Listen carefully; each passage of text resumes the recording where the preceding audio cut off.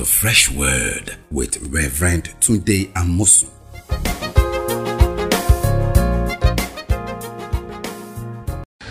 Welcome to Fresh Word. We are on the last episode of our Knowing What God Wants Us to Do. Knowing what God wants. And we have seen the first one, that God has given us the Word of God to know what He wants us to do. And second one, He has given us the Spirit of Himself, the Spirit of God, to know what He wants us to do. And I said that these two witnesses are powerful to give us direction. But God said in His Word, out of the mouth of two or three, witnesses matter be established. So we are looking at it. God has given us the third witness. And that's just beautiful of God. He always gives us an overflow.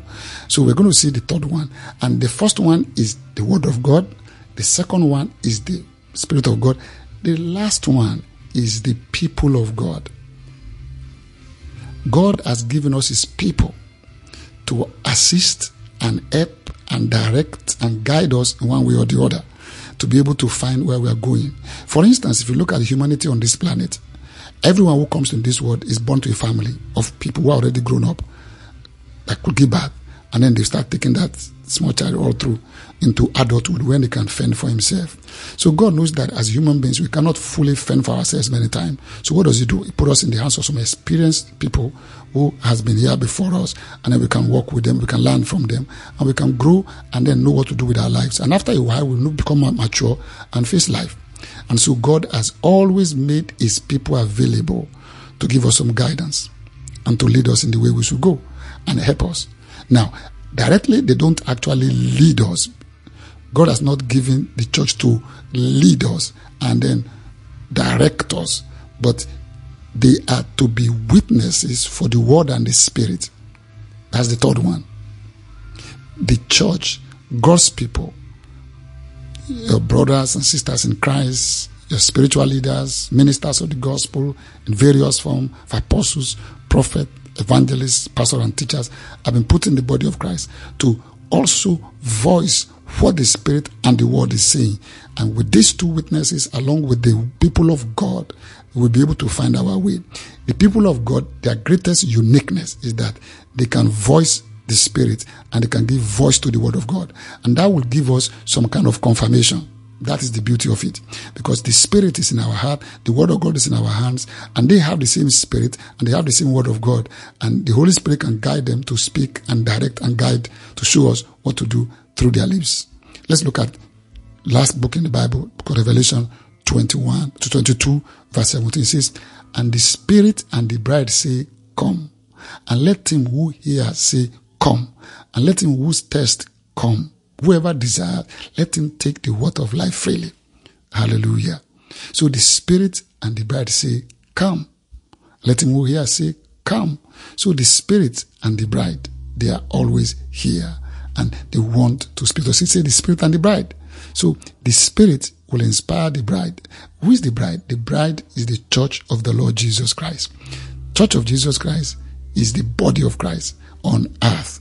And God will confirm, establish, perfect, sort out things through His people. Remember, even the great Apostle Paul, when God arrested him on the way to Damascus and he came face to face with Jesus, he said, "What do you want me to do, Lord?" The Lord said, "Go into the city and they'll tell you what you must do." So he was blinded, went to the city. While he was in the city, for 3 days and 3 nights, he didn't eat anything. He didn't drink anything. And he was praying. And then he had a vision that somebody came to him called Ananias, prayed over him, and then his eyes was open. And then the Lord Jesus appeared to Ananias, of course, by the Spirit, and said, "Ananias, you go to a street called Street. You see somebody there praying. His name is Saul." He said, "Oh, that's a persecutor." He said, "No, it's a vessel for me." So Ananias went. That is people of God. One of the people of God went to Ananias. Ananias went to Saul, and he entered the house. He said, "Saul, the Lord who appeared to you on the way has sent me to you to let you know that you have been chosen and that you cannot be baptized, repent, be baptized, and receive the Holy Spirit." And that's how he was welcome. So nobody's an island for himself. He can't be isolated. Even the man that was called by God was sent to the people of God. You can see that. He said, "Where 2 or 3 gather together in my name, I'm there in the midst of them. So the Church of Jesus Christ will give you some guidance, particularly when you are struggling, when you don't know what to do. And all of us struggle one time or the other. We may not get things clear because we are not so perfect and complete in everything. We usually sometimes lack in all this. Many of us, we stumble in all things. We are not that powerful all the time. So God has put the body there to help and guide and speak and testify for the Spirit and testify for the Word. So the testimony of the Spirit and the testimony of the Word is carried by the church, the people of God. So we can see the Word of God, the Spirit of God, and the people of God. They can help us. Now, you can see that these are gifts from God. 2 are perfect. 1 is imperfect, but still necessary. Of course, the family is not perfect, but they brought you into this world. One way or the other, you will stumble and find out what to do as you go on in life. So in the same way, the Spirit of God is perfect, the Word of God is perfect, but His people are not perfect. They are still growing, but they can still be used to be a testimony and a testifier of the Word of God and the Spirit of God. So as you go along, knowing what God wants you to do, God may put word, thoughts, ideas in the body of Christ, God's people, to speak to you, to help you. Even may not be directly talking to you, it just happens to be. You just happen to be there in that particular place, and God will just open the door. For instance, when they took Jesus at the age of 8 days into the temple to have him consecrated, Simeon walking by the Spirit, and he said, "This child is the Messiah." And Prophetess Anna was also there. You can see the people of God interacting, the Word of God, the Spirit of God. The Word of God came. It has been spoken in Isaiah. Behold, a virgin will give birth to a son. And then the Spirit of God came to Mary and came to Joseph and showed them that they are in line to receive the birth of Christ Jesus into their family. Then when Jesus was born, the angels went out, talked to the people of God, the shepherds, and then on the 8th day, the people of God, including Simon, and also the woman, the prophetess Hannah, in the temple. You can see all that taking place, people of God confirming what the Spirit of God and the Word of God bring into us. In that order, the Word of God, the Spirit of God, and the people of God. In that order, the highest is the Word of God. The next that bears next to the Word of God is the Spirit of God, and then the people of God lowest. Now, sometimes you may not fully see what the Word of God is saying or the Spirit of God. As you sit down among God's people, you start getting enlightened to grow. But please be aware, you are not supposed to be only under the people of God without the Spirit and the Word of God. As you grow older, as you grow in the Lord, you begin to learn to follow the Word of God and be led by the Spirit. You be fed with the Word of God and be led by the Spirit. And as you do that, you also become part of the people of God to testify for the Word and the Spirit, even the lives of others. So that's what we're talking about over here. So in these 3 ways, the Lord wants to lead and guide you to be able to know what He wants you to do. So if I want to know what God wants to do, it's by His Word, by His Spirit, and by His people. And as we follow that through, we're going to see God revealing Himself in mightier ways. But I want to drop this last word here. Things are not usually very clear. You won't get everything clear. For line upon line, here a little, there a little. Sometimes when God wants to move in our lives, He doesn't tell us everything to start with. Don't show us everything. Look at the life of Joseph. Just give him a dream of his brother bowing down to him. He didn't tell him about Egypt. Tell him about slavery. Tell him about suffering. God just gave him a little bit of light that he needs.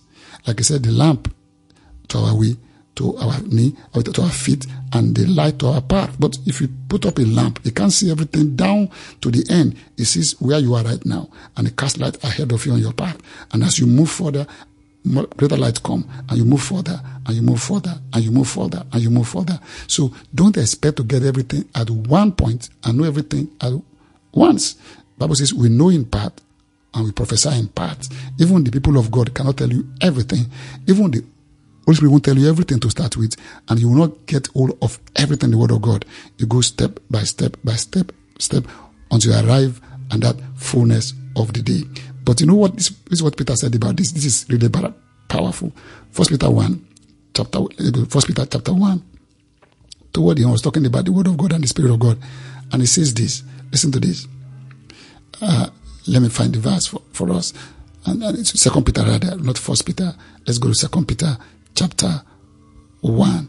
It will give us what the Bible says about itself, becoming light for us to shine and to go through as the word of God comes to us. Listen to this. Verse 19 says, and so we have the prophetic word confirmed. That's the scriptures.